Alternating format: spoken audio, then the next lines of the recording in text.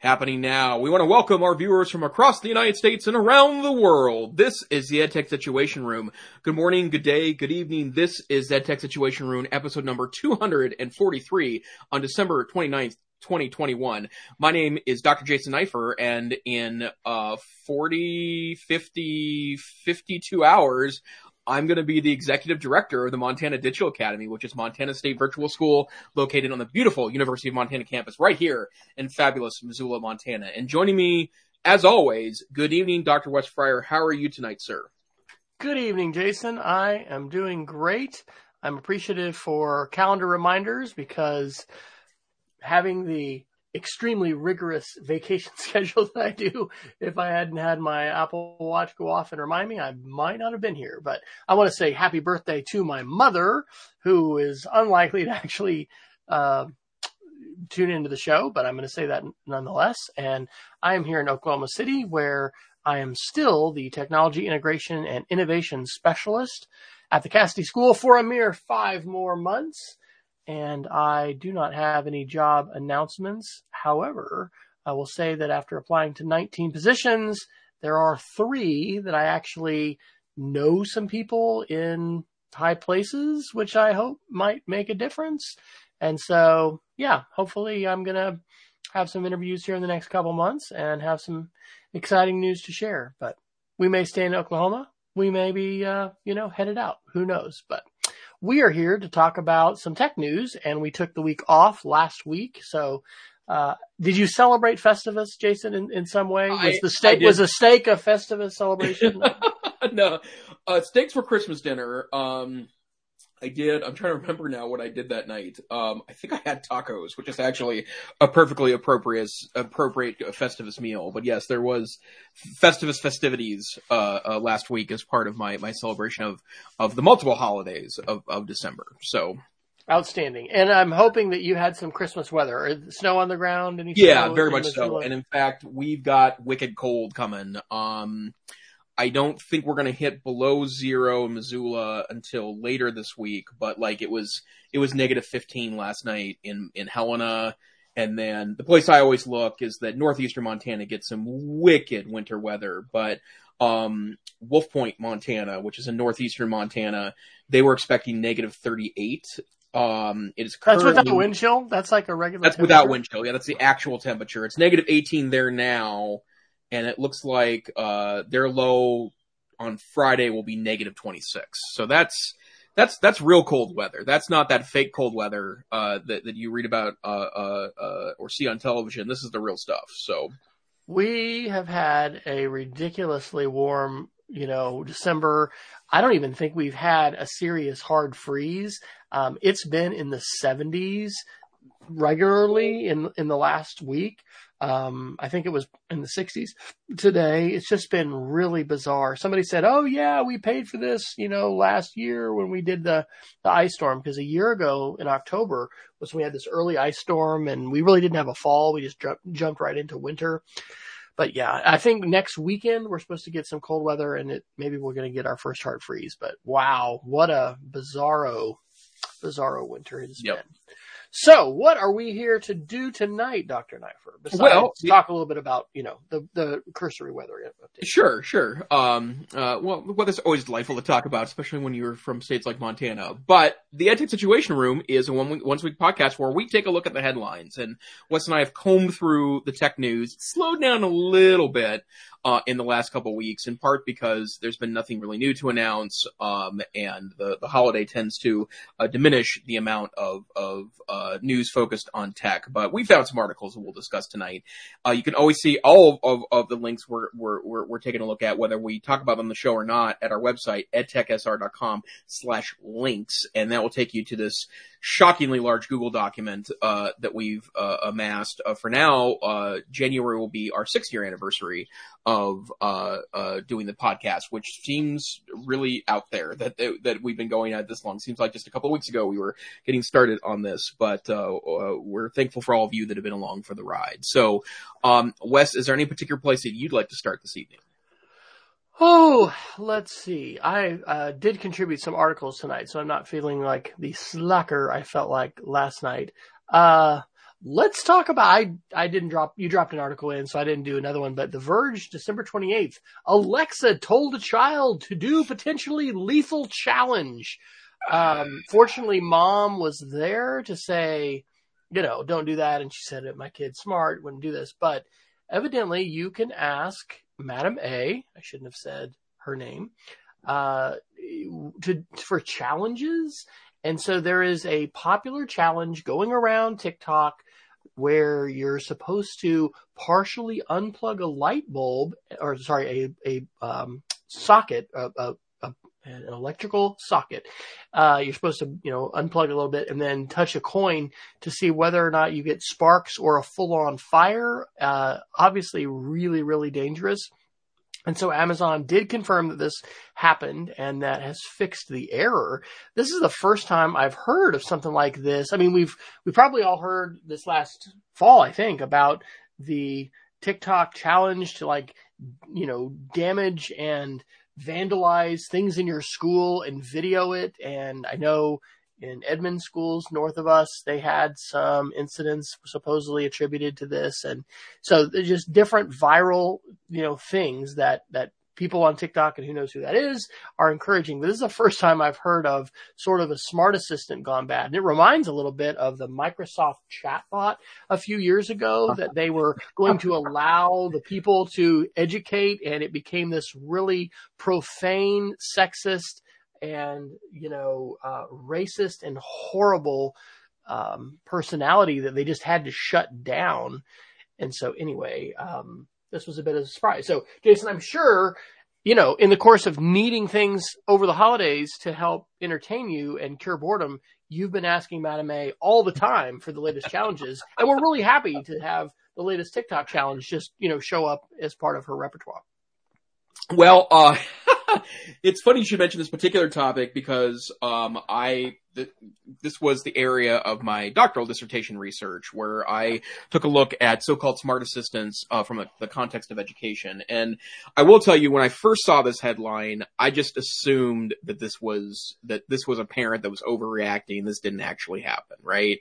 And I'm glad that I clicked on further articles down the road because this Verge article actually has Amazon confirming that it happened, but it also makes a broader point that I think is something we need to be very mindful of if we're going to use an agent to search the internet as opposed to searching for it ourselves, which is when you add another layer to the search process, the Amazon Echo Madam A tool on the Amazon Echo and its related tools.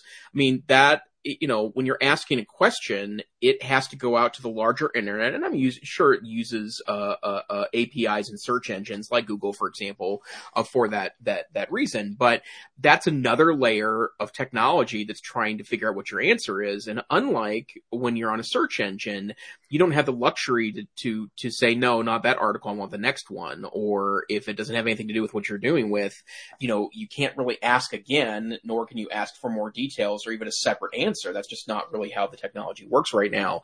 And that Verge article is super interesting because it talked about the challenge that Google's had in this, because obviously they have an intelligent personal assistant as well. And there was someone on Twitter that posted information regarding if you asked Google, had a seizure, now what? The info it showed was from a section of a web page describing what not to do when someone was having a seizure as opposed to what to do. And, it talks about the challenge here of parsing correct or appropriate information. Because it's interesting. I would assume that part of the challenge here is when you use the word challenge, that's a loaded social media term now, right? That we didn't have a chance to talk about this since it happened a couple weeks back, but the whole TikTok challenge regarding the potential of violence utilizing guns a couple weeks back. I mean, that ended up being a pop. Some schools canceled school. Yeah, it was supposedly not credible. I read things and whatever, but I mean, some school districts literally canceled school because of this TikTok threat. Yeah. Well, and schools were put in a basically impossible situation. I mean, there was a lot of administrator groups, safety groups, some police departments, said that the risk doesn't appear credible, But at the same time, you can't, I mean, if something then does happen, well, you had a warning, right? Like, and you did nothing about it. Some schools actually did lockdown drills Mhm. that day. I think that was terrible. So it just reminds of Columbine and how overall it's just so, this is the dark side of media and traveling news at the speed of light and whatever. It just, you kind of wish you didn't have those kinds of influences, but here we are. So, Yep. yeah, very, Absolutely. very tough for administrators. Yep. All right. Where to next, sir? Okay, let's do some security articles because something interesting has happened in the last 24 hours, and then I found another interesting article I thought would be interesting to talk about. I have several references here to this first one. I discovered this on Twitter yesterday, and that initial article reported to The Record on December 28th that LastPass confirms credential stuffing attack against some of its users. And what's really interesting about this is that if you were using, assuming we know the whole story, and I will say LastPass is taking it kind of on the chin in social media right now because there are some people that aren't buying what they're saying. I've been somewhat placated by their public messaging on this, and if it is what they say it is, I think they've taken an appropriate response. But they were under what's referred to as a credential stuffing attack, and what that is that if you have a username and password that you utilize over multiple sources, right? So you use the same username and password for site A and site B, and site A gets compromised, and you end up in one of the large compromised password databases. Bad actors will sometimes utilize those to try to get into other websites, right? So if you used it over multiple websites, that's why we advise, a unique password for every website. So some people were getting notifications that there were people were trying to get into their accounts. There's been some traffic today suggesting that maybe more people were getting notifications than actually should have been. That is concerning, but that will work itself in the wash too.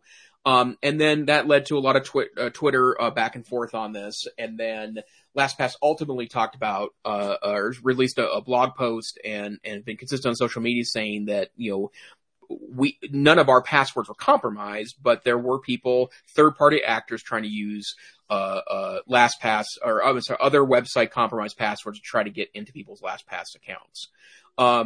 So they reported both on their blog, and then The Verge repeated their reports today that there were no passwords compromised following a breach scare, and that probably was much ado about nothing. But the advice that I gave yesterday, which is the first thing I did, it's been a little while since I've changed my master password on LastPass, so I went yesterday and I've got 2 LastPass accounts that I utilize in context of my professional and personal life. I updated my password to a unique, secure password. And so the only thing I want to say here is that, if you're using a password manager, and both Dr. Fryer and I recommend you do, I think it's a really important part of good security strategy and hygiene to utilize a different username and different password for every website that you use. The only way to pull that off meaningfully is a password manager.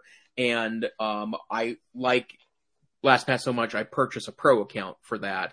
But, you do need to change that password occasionally because chances are it's probably that one password is not going to get compromised. But it's just a good idea for a variety of reasons to do that. So, Wes, I can't remember. Are you a LastPass person or using another password manager? So I use one password manager for school, and as I am, looking forward to the transition to new employment this summer, I'm actually glad not to have everything conflated because I'll leave my school, passwords behind in one password manager, and I've got my personal in another. I actually today was so thankful to have made the transition to a password manager years ago. I have 579 saved passwords in my personal password manager. That is just incredible. And actually on Christmas Eve, I suffered a pretty debilitating hack on my virtual private server, which took down the EdTech Situation Room website along with some others. And thankfully, my backups have all been in place, and I've been able to restore them. But yes, thankful for the password manager. My main thought on this is, like, I think that and I haven't done extensive reading on this. I read initially an article and just a few follow-ups. It sounded like some journalists really jumped the gun in reporting, hey, some people said they had a unique password and LastPass told them to reset it, and that means LastPass has been breached. And that was, they didn't really have the evidence to support it, and it doesn't sound like it's there in terms of a breach. One of the things that is easy to do is to scare people away from password managers, and I've had this conversation with so many teachers. Well, wait a minute, I'm going to put all my eggs in that basket. Isn't that dangerous? Well, you are, but it's really the only way to do what you have to do, and that is to maintain unique passwords and use long and complex ones and not go insane. So as we see, sometimes with journalists, wanting to get a headline out there, wanting to, be the first one to break the news. I think that journalists, jumped the gun with this, and it's good that we don't have, confirmed widespread, data breach. LastPass has confirmed that this attack took place, but it's not like, millions of our users, had their accounts hacked and, it's going to be on haveibeenpwned.com because LastPass has been breached. The other thing I'd say is I will not be doing this because I'm not the technology director anymore. But for years, really pretty much all 4 years I was tech director, I had opportunities when we would gather at the beginning of the year and really mid-year after Christmas break to say some things to our faculty about technology. And usually almost every single time I would talk about security, and credential stuffing is a really important phrase, if you're not familiar with it, to get familiar with and to share it. We're still, many of us on, Christmas holidays, vacation break. Have you talked about security and passwords and password managers with your loved ones and your family? Credential stuffing. We talked about months ago when Disney Plus came out. There were these headlines, oh my gosh, Disney Plus hacked. No, there are passwords for sale on the dark web. And so hackers used the emails and passwords that were for sale on the dark web. And they said, oh, I wonder if so-and-so, they have these programs that can do this in an automated way. I wonder if they used their favorite password on their new Disney Plus account. Oh my gosh, they did. And so people had their accounts broken into, but it was because they were using that repeated password. So I think this is an important article. Number one, to help reassure people that password managers are the best practice for maintaining a secure digital life today. And that's face-to-face life, just your life. And then number two, what is account stuffing? And this gets back to what we've said a couple weeks ago about the audit, that all of us need to be paying attention to Watchtower or whatever the password manager and the Google Chrome. Actually, Apple does this now within the security and password menu. It checks it against the databases like Have I Been Pwned. Google does this with the Chrome password manager too. We need to pay attention to that. Do you have repeated passwords? Do you have insecure passwords? Do you have compromised passwords? All of those things can be revealed, and it's painful and it takes time, but we've got to go in and get those things changed. So glad for you to bring this to our attention. And I would say, if there's one super practical thing that sometimes we just, talk a lot about, it is security and passwords. And we cannot emphasize enough how vital that is, because it's not a matter, I'll say this. It's not a matter of will you be hacked? It's a matter of when you will have some kind of compromised account.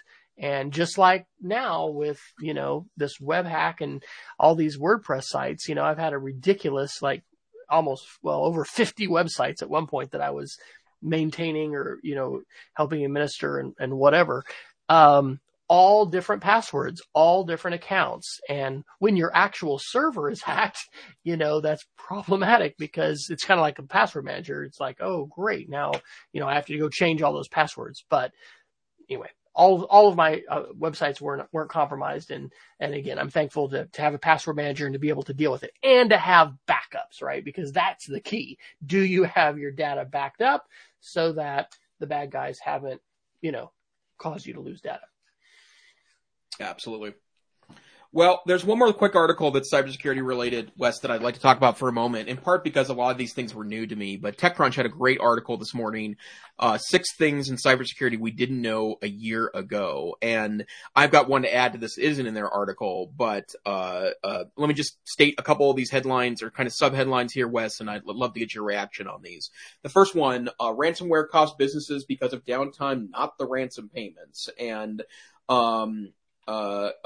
this is not a particular surprise to me, but one of the things that's become really obvious in ransomware attacks over the last year is that one of the reasons why they're so effective is that oftentimes they ask for a relatively low amount of money, knowing that if you can if you can unlock all your files for your organization and pay out, maybe what seems like a lot of money, but in the grand schemes of things is not. $50K is a good example of that.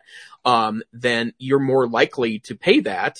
To have to deal with the huge UG that comes when you're clean up after a ransomware attack. And, the U.S. Treasury estimates that ransomware operators are likely to make more from ransom payments in 2021 than they did during the past decade, in part because businesses know that, even if they increase it to 150,000, that's probably going to be worth it rather than dealing with the cleanup of ransomware.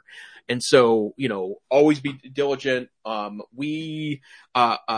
get to see a lot of the smaller attacks occur because of my status as an administrator, on our email network, but we get pretty frequent, it's hard to tell if they're ransomware or not, but certainly phishing attacks are really common in our organization. And that's certainly true. So as a recovering IT director, Dr. Fryer, are you surprised by this fact at all? No, I am not. I mean, that was just the trend. That's why I wanted to talk about security issues whenever I had a chance to visit with faculty, because it didn't matter what grade level you taught or what your staff role was, you're handling passwords. And some people are going to be, like HR and business office are going to be handling more sensitive, kinds of data and information, but we're all handling some kind of sensitive data and information. So not surprised. The trend lines are just, going to continue to increase. And this is not anything that I think we see a decrease in, because we're living more and more of our lives online. Yep. And crime pays online.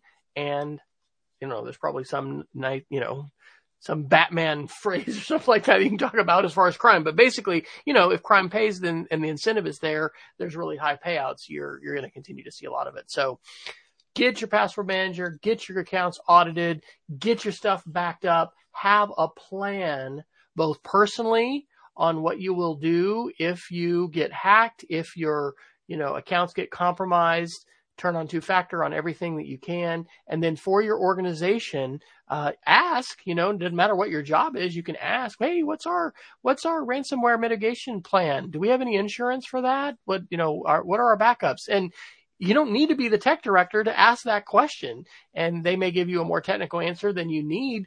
But unfortunately, there are still a lot of organizations that don't have really good plans for this. And that is like not having an umbrella and living in Seattle or something. I mean, it would really, really be dumb to not have a good plan. And it's so much better to get together a plan and think about that and, make decisions when you are not in the heat of the moment, under attack, the servers are down, student data is inaccessible. Oklahoma City had that nightmare.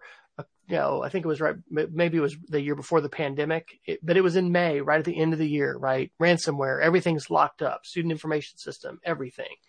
And that's going to continue to happen sadly, even to hospitals and schools, which we think, why would they attack? Well, guess what? There's vital information there, and sometimes people do pay. So. Yep, absolutely. A couple other quick headlines on here. Cybersecurity venture capital funding doubled over the last year, which is not a surprise to me, and I have a kind of related fact. I know that there is a lot of effort on behalf of career technical education folks to try to get more cybersecurity content in high schools. both so that teachers can become more aware as they're teaching these classes. That helps raise awareness amongst faculty, but then secondarily because cybersecurity experts are at a huge premium right now. It's a slightly different kind of programming than folks that are in computer science or coding, which is another high focus effort for a lot of CTE folks. But that's something that my organization is involved in as we look to try to provide opportunities across the state of Montana for students. That one's probably not a real shock. This one I'd heard about initially in NPR a couple months ago, but in April, the FBI launched an operation to remove backdoors in several hundred U.S. companies where an email server was hacked into by hackers. China was ultimately blamed for the exploitations, but in some cases, the FBI found it was probably just easier for them to go in and clean up the backdoors than try to go through the official notification process to work with IT in individual companies to do that. And and I got to say, when I first read that, it gave me pause, but they're probably right. Then in a lot of cases, them closing that hole was more important, at least at the time. I'm sure companies were notified afterwards, than it was to, wait around to go through formal channels. I just continue to listen to a lot of podcasts about Russia. And I tell you what, we all need to be ready for emergency preparedness, whether it's cold weather and, the power goes out for a while, or it's a tornado or something else. We were talking a couple of weeks ago about this.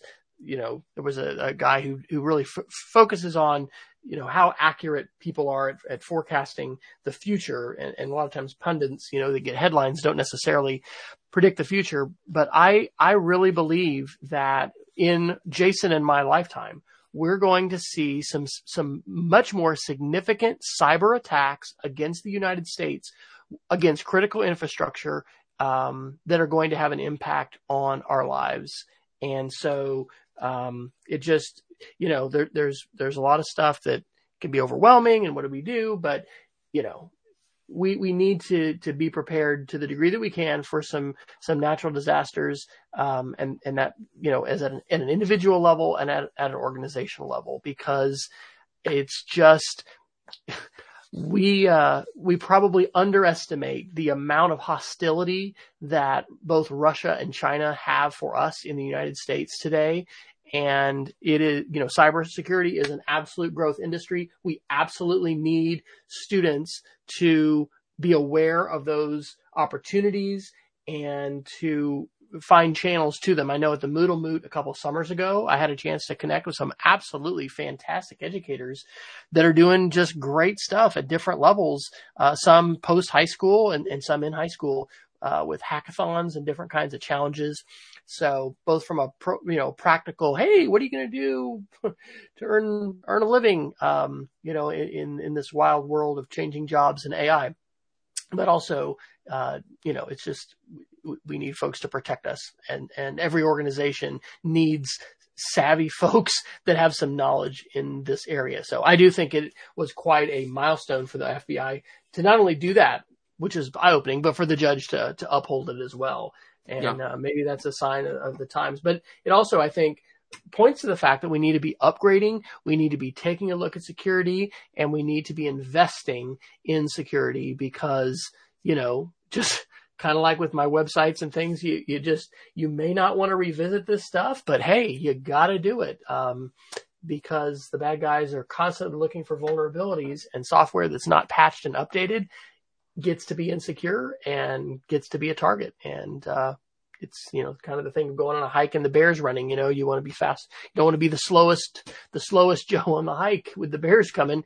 You don't want to have the biggest target on your back. And it's pretty easy to do that if you're not making the investment and putting in the time to, revisit those things regularly. Yep, absolutely.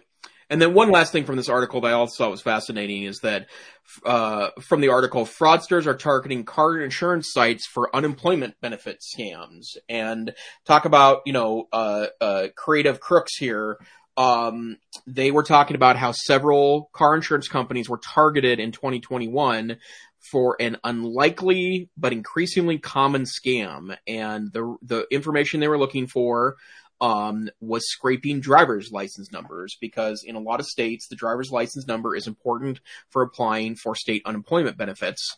So that's what the scam came from, was that, it's interesting to me in part because one of the reasons why driver's license moved away from the social security number, right, was because we want to keep that number more private. Well, lots of things are still attached to your driver's license. So if you're not protecting that number, or if it can get hacked into in a database like a auto insurance database, then that's going to provide fodder for thieves. So again, super interesting. And, Wes, you said it very correctly earlier. This has become this will become a much increasingly critical part of our lives. And the more we can, work together to find good habits to make sure that our information stays secure, the better off we all are. Hopefully my third TEDx talk is going to get published. I thought it was going to be this fall. But that's what the focus of it is being a what did I call it? A technology fear therapist, but, helping folks in your life with password managers. And because it can be easy to some level to get people scared. It's also easy to be numbed by these headlines. But the key is, what do you practically do? So you recognize there's a threat. What do you do? All right. Well, hey, can we talk some tech correction? Let's do it. All right. So there's 3 articles. I'll do 2, and I think you put in 1 as well. This is Axios on December 24th. Russia fines Google $100 million for not removing banned content. As longtime listeners of the show will know, Jason's term for what is happening with a lot of the response to big tech, and especially to, problems with objectionable content, with overreach and privacy, and just the whole host of issues, especially with regard to Facebook, but other companies as well. This is so interesting internationally, right? Because the internet is global and laws are different, country to country. And so Russia does not want Navalny information. And if you're not familiar with Navalny, look at my Twitter feed for this, for today. I was actually listening to a really fantastic, what's it called? It was War College, and now it's called something else. Angry Planet. It's a great Angry Planet episode from Christmas Eve.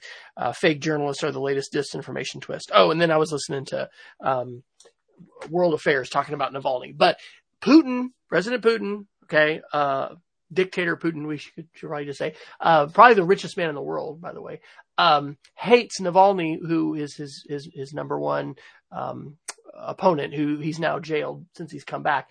And anyway, they do not want to see that kind of information that is counter to the Russian propaganda narrative to be online. So how will Google respond? Probably they're going to be paying. They want to stay in Russia. But as we have these different states who have very different values, at least in terms of their leadership and their government with respect to free speech, than we do here in the United States and in most parts of the West, we're going to see more issues like that. And so, the internet in Russia, unless you're using a VPN or whatever, is just going to be a lot different. So I think that was kind of a milestone in terms of Russian stepping up their censorship of content by actually punishing social media companies that aren't doing their bidding. Then Ars Technica earlier in the month on December 2nd published a pretty interesting article. Judge tears apart Texas social media law for violating the First Amendment. So this is not international. This is here in the United States, in the state of Texas. And what the state of Texas passed a law saying was that basically platforms had to keep content even if they found it objectionable online, because otherwise it was going to violate the First Amendment rights that people have to free speech. And so the judge ripped this up, thankfully, saying it was replete with constitutional defects.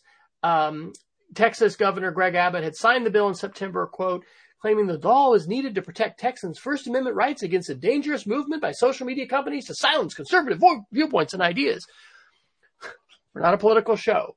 One of the facts to know about all this is some of the most viral content on, for instance, Facebook are conservative articles. And the idea that all conservative voices, are filtered on a platform like Facebook or Twitter is completely false. But really important to understand, who does the First Amendment actually restrict? It doesn't restrict private companies. In fact, the law of the land, Section 230, says that social media companies need to be making good faith efforts to try and police content. Otherwise, they can face consequences. Now, things happen. We had a live stream of a shooter in Christchurch, New Zealand, right? That was on Facebook and YouTube. Facebook and YouTube were not taken offline, by the FCC or whatever, because they don't have to police with 100% precision all content, which violates an acceptable use policy or, norms of acceptability, but they do have to police their content. So I thought that was a real positive article, but it also points to how, and this gets back to school and education, we need to be talking about, the First Amendment, free speech. That doesn't mean you get to say whatever you want, wherever you want, because you walk into a restaurant, a private place of business, a company like Twitter, a company like Facebook, they not only have the right and the ability to censor content and to decide what's going to be allowed and what's not, they also have an obligation to do that, under the law. Now, we could have Section 230 change, etc., but I thought both of those articles were pretty notable. Any comments on those, Dr. Neifer? The misunderstanding of the First Amendment in our nation, especially as I trained as a government teacher, is pretty shocking because I had my own example of this a couple of years ago. I started kind of a little bit of a social media campaign with my friends to try to pressure my local newspaper to turn off commenting on their website because it was devoid of any, in my mind, social value and really made the newspaper quite unpleasant to read. I got some pushback from folks that said that they felt like there were significant free speech options there. And, we were able to work through it. And I explained my point of view, which is that you don't have any right to post on a newspaper. That's not, you could start your own newspaper. You could stand on a street corner with a sandwich board and say whatever within reason, say, whatever you like. Can't scream fire in a crowded theater, when there's no fire. That's been clearly established by Supreme Court, but I don't think that there is a lot of jurisprudence to suggest that everyone gets free reign to speak their mind on every platform available to them. And I think it's unmitigated chaos to suggest otherwise.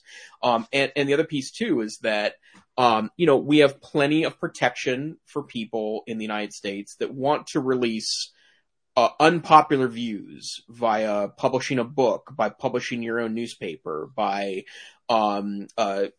hanging a sandwich board around you and marching up and down Main Street. That's all very protected, and I would argue you should get protected for that. I am a huge free speech advocate personally to be able to do that, but social media throws a big wrench in this because both there isn't a lot of statistical support that one side or the other is being quashed by social media, right? There is some evidence to suggest that there is issues, but it's more universal, I think, than some want to claim.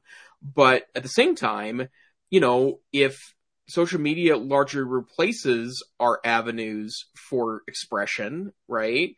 Because it's just not effective anymore to put a sandwich board on and march up and down Main Street as much as it is to post on Facebook.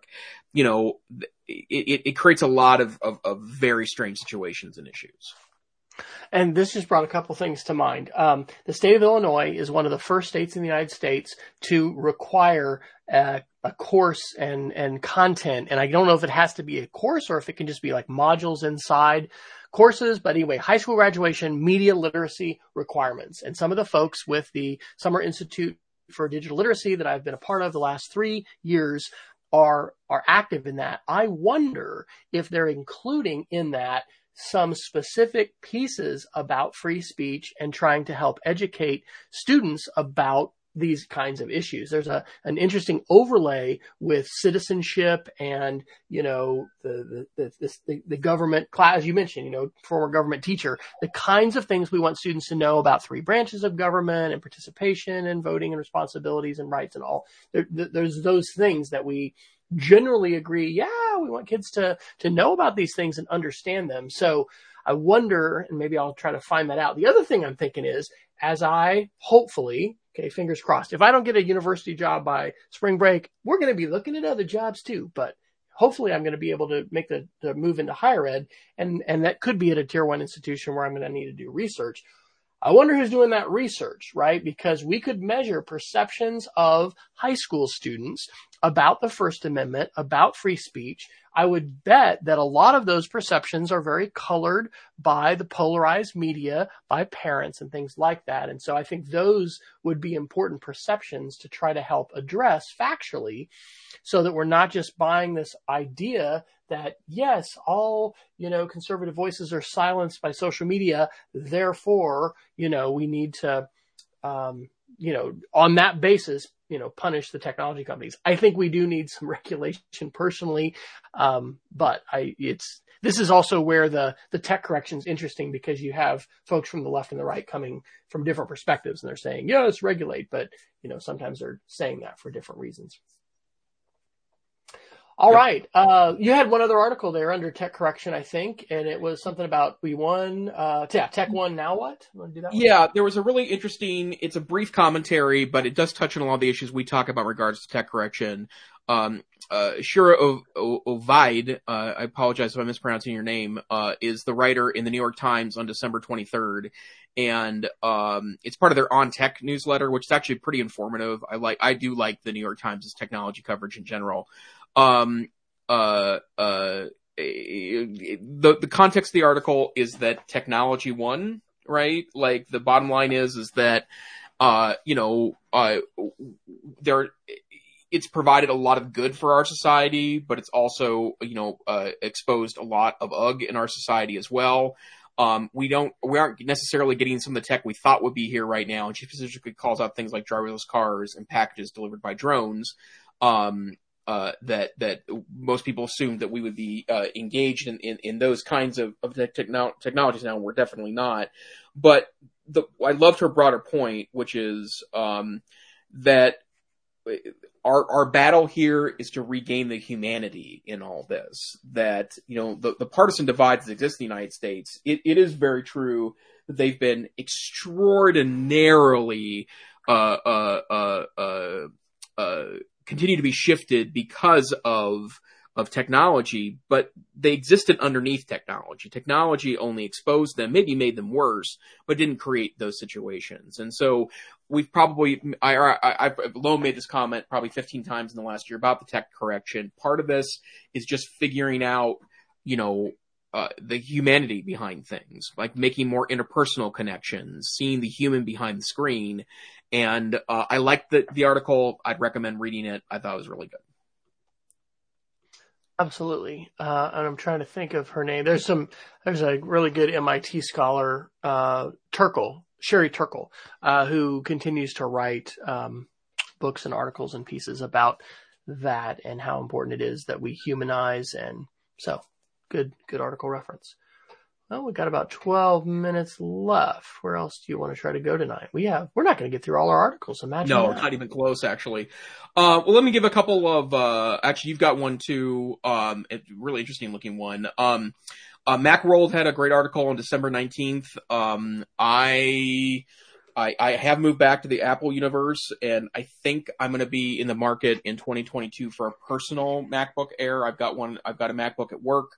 But since I have a lot of ventures, I keep my work and my personal, life separate as much as possible, even on machines. But, there is a lot of rumors swirling around now about the next MacBook Air, since, the current model is over a year old now. I think it's a year and a month old, and a lot of excitement around what's coming in the future. But their estimate is these are the 5 things that we can expect. One of them, huge performance boost in the so-called M2 chip, and a lot of the super Apple nerds have been looking at the current iPad and iPhone chips. So the A15 chip is the one we're talking about, and trying to talk about the performance gains between the 14 and the 15, and using that as a rough estimate of what the performance gain will be between the M1 and the M2. And there's a lot of suggestion that it could be anywhere from 10 to 20% faster than the M1 chip, which is quite impressive considering how much faster the M1 chip was in comparison to its previous generation Intel processors. There is likely to be a brand new design for the MacBook Air,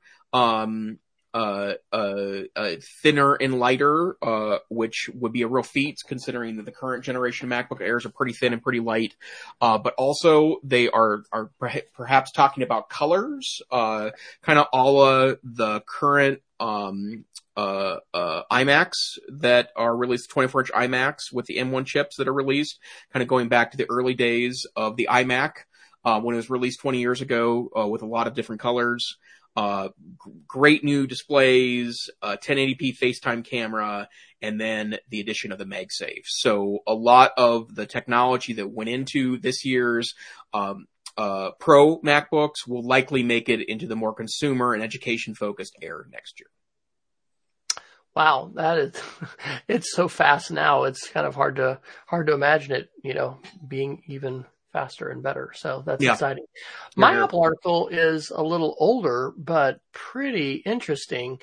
This is from Ars Technica back in April. And I think I found this, and I didn't put the article in there, but they're like top 10, tech. Well, maybe it's just the top 10 most read articles on Ars Technica or whatever. Anyway, it was one of these end of year things.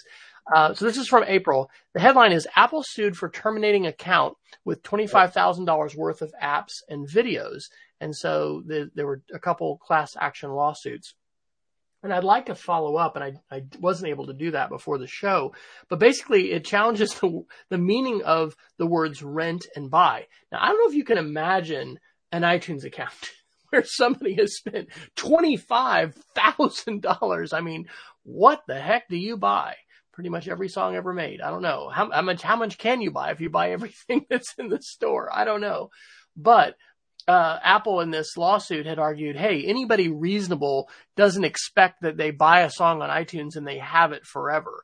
But that's what they were arguing, is to say, really, when it comes to this digital content, you're renting it or you're leasing it, because as long as you pay your subscription, in the case of, and I don't know, this was even talking about buying music. You're not gonna have it forever, and so they're making that analogy to analog, to say nobody comes into your house and takes the CD and says, hey, we're taking that back, So I thought that was pretty interesting, and we'll continue obviously to follow lawsuits with Epic and Apple and things like that, and maybe I'll see if I can do a follow up, because that was 8 months ago, but I hadn't actually heard about that before. I thought that was interesting, and yes, it is probably just something I take for granted that if I turn off my Spotify account, I mean, I don't have the expectation now of actually buying music, because I just rent and pay for the service, the opportunity to stream it for a while. But if I don't keep that account, then I'm not expecting to have that. So anyway, that was an interesting Apple article, and evidently was a big red article earlier in the year that I totally missed. So. Let's see here. How about the cloud broken one, the infrastructure? You want to do that one? Oh yeah. Let me, I've been meaning to have, or to talk about this in general, just because of the nature of the situation, but, great, article from Android Central, Jerry Hillebrand on December 18th wrote that the cloud may be great, but it's also horribly broken. And they're talking about a couple of instances in the month of December where AWS, or Amazon Web Services, which is the massive cloud provider, probably the most dominant cloud provider. And if they're not the most dominant, they're amongst the most dominant, including folks like Azure, and some of the other legacy groups that have huge cloud services. But what the article talks about is that, obviously the cloud provides incredible advantages to end users and also IT departments. But, there have been two instances in the last 30 days where AWS went down, and it took down a pretty serious amount of the web with it. And so things ranging from, obviously Amazon and Amazon Web Services, their sites were impacted, but anything associated with Amazon, Ring, Prime Music, Alexa, it went down for a time period. McDonald's app went down. Disney Plus went down. The game League of Legends went down. The cloud services provided for that game went down as well. And it does speak to me the standpoint that fault tolerance and the ability to quickly restore, which is part of the benefit of a cloud-based world, is really super important, and that it's something you want to definitely consider if you're moving towards the cloud. But I can also hear that 10 years ago when the cloud was starting to become popular, I knew some IT folks that said there's just, there's no way I want to subject my end users to, sites being down. And what I always thought, and I still think this is probably true in the bigger picture, that the chance of your local web servers going down, or I'm sorry, I should say storage servers going down, is probably a lot higher than AWS going down, right? The uptime is probably extraordinary on most of these services, but it is worthy of thinking about and talking about if so much infrastructure ends up being hosted on just a few of these broadly dominant cloud services. Sorry to get an ad from a YouTube video coming up in my audio. I had to find the link as you're talking there, talking about the cloud. This is a link I'll drop into the chat here for a Smarter Everyday video episode from a few weeks ago on privacy and taking on big tech. He's got some drone video there of several different data centers and just talking about how vast these things are and huge. And anyway, it's like a visualization of some of what we're talking about here. So yeah, it's, again, this goes back to security, goes back to dependency, goes back to, where we are as a society. And I have not read that whole article, but, given the headline, we've got work to do. We've got stuff to figure out. We don't benefit as consumers typically from monopoly, Southwest, old Grandma Bell, Southwestern Bell, whatever, the Baby Bells would possibly disagree, the AT&T of old. Because I think they really liked being, the only game in town. But in general, anyway, we don't, when there's only one provider and that provider goes down, there's a lot of problems. So we need to have robust standards. This is something good to educate students about as well and educate them. This is why we need web standards, and this is why we need interoperability, and we need to have, multiple players, and we need to find ways for there to be stability and resiliency and redundancy and all those kind of things, even when you have a marketplace that's complex where there's not, just one or two providers.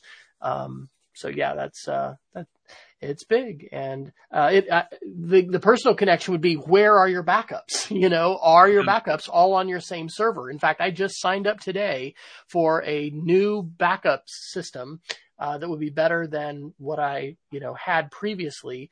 I actually do have my backups going that I do for my WordPress sites, but this is for my entire Linux server. And this is to house it, in a different place. So anyway, redundancy, backups, thinking about stuff personally, thinking about stuff organizationally. It's important. Yep, absolutely. All right. Oh my gosh, are we almost to the top of the hour? Well, we got 6 minutes. We started a little bit late. We could probably get another article or two before we Geek of the Week it. Let me do this one, because I tweeted I was going to do this one. This could be a lot, but San Francisco Chronicle yesterday, December 28th. 2 California teachers were secretly recorded speaking about LGBTQ student outreach. Now they're fighting for their jobs. We could go a lot of different directions with this, but the EdTech Situation Room sort of EdTech connection I want to bring out here is the teachers were working at a school where GoGuardian is used as a monitoring software for monitoring students.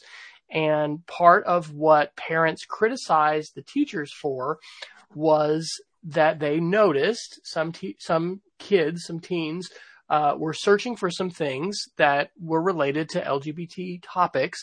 And so as a result, they approached those kids to say, hey, would you like to join our club? Now, there's a whole host of really important issues touching on political polarization and things like that. The thing, though, I wanted to really draw out of this article related to tech and related to teachers is, the experts cited in the article say that is not illegal. Like, it is not illegal for teachers to be noticing, what kids are searching for online, using a tool like that and having a conversation with them.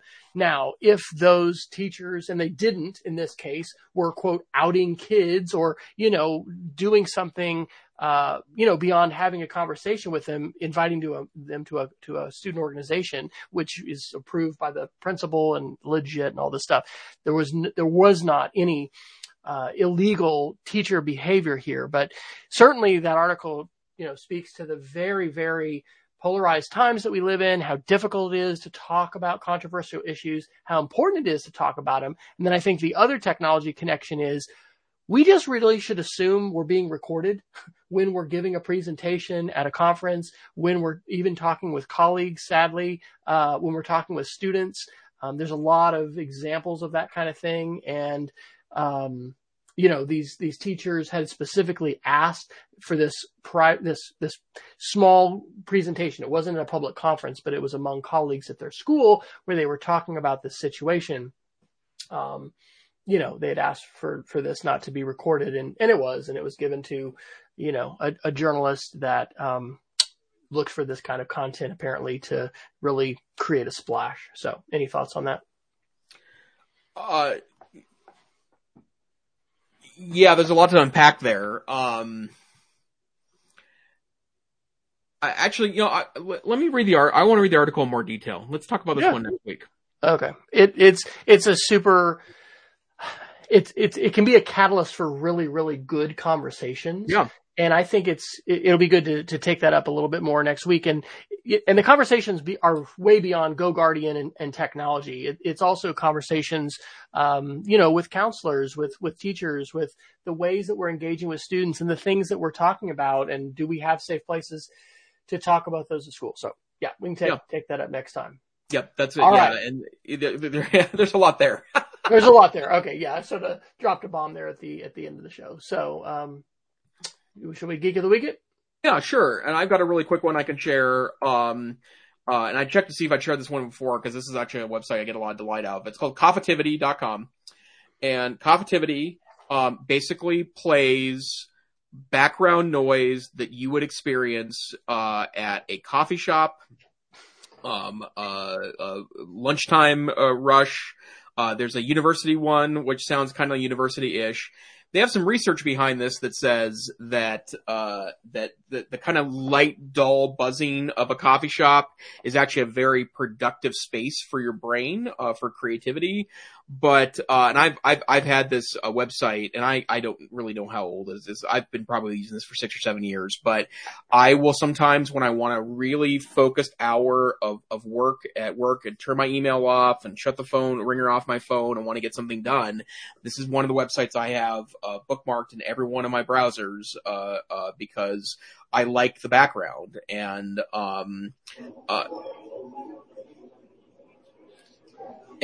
it's actually oddly calming. And I will also say too that that's the university.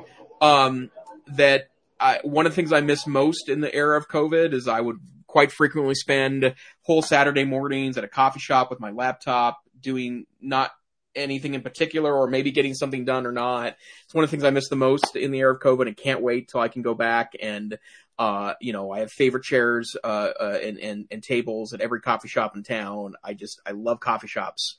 And so it's kind of a little bit of coffee shop, but in an app or a website. So coffeetivity.com.